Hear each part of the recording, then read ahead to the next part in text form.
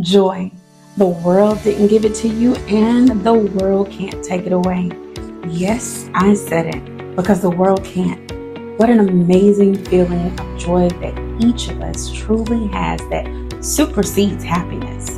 Now, while happiness is conditional, joy is that beacon of light that no matter how bad a situation may be or look like, there's always hope and opportunity right around the corner.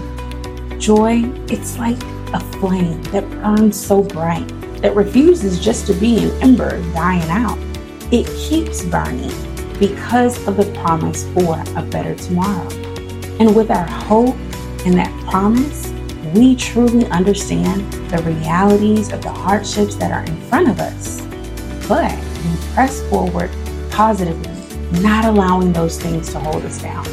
We are renewed by our passion, our purpose, and our position.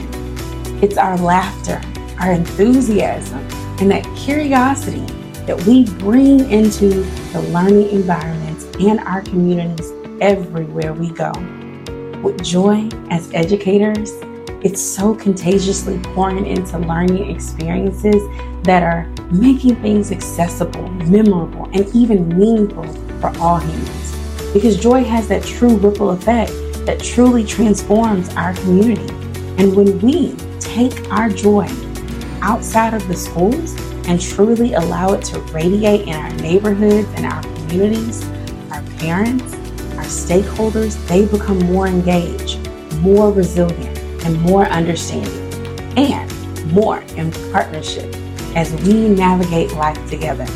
It is with joy that we create stronger foundations that refuse to be shaken or torn apart by the storms of everyday life. We dig deep within our souls, finding moments of delight, gratitude, and celebration.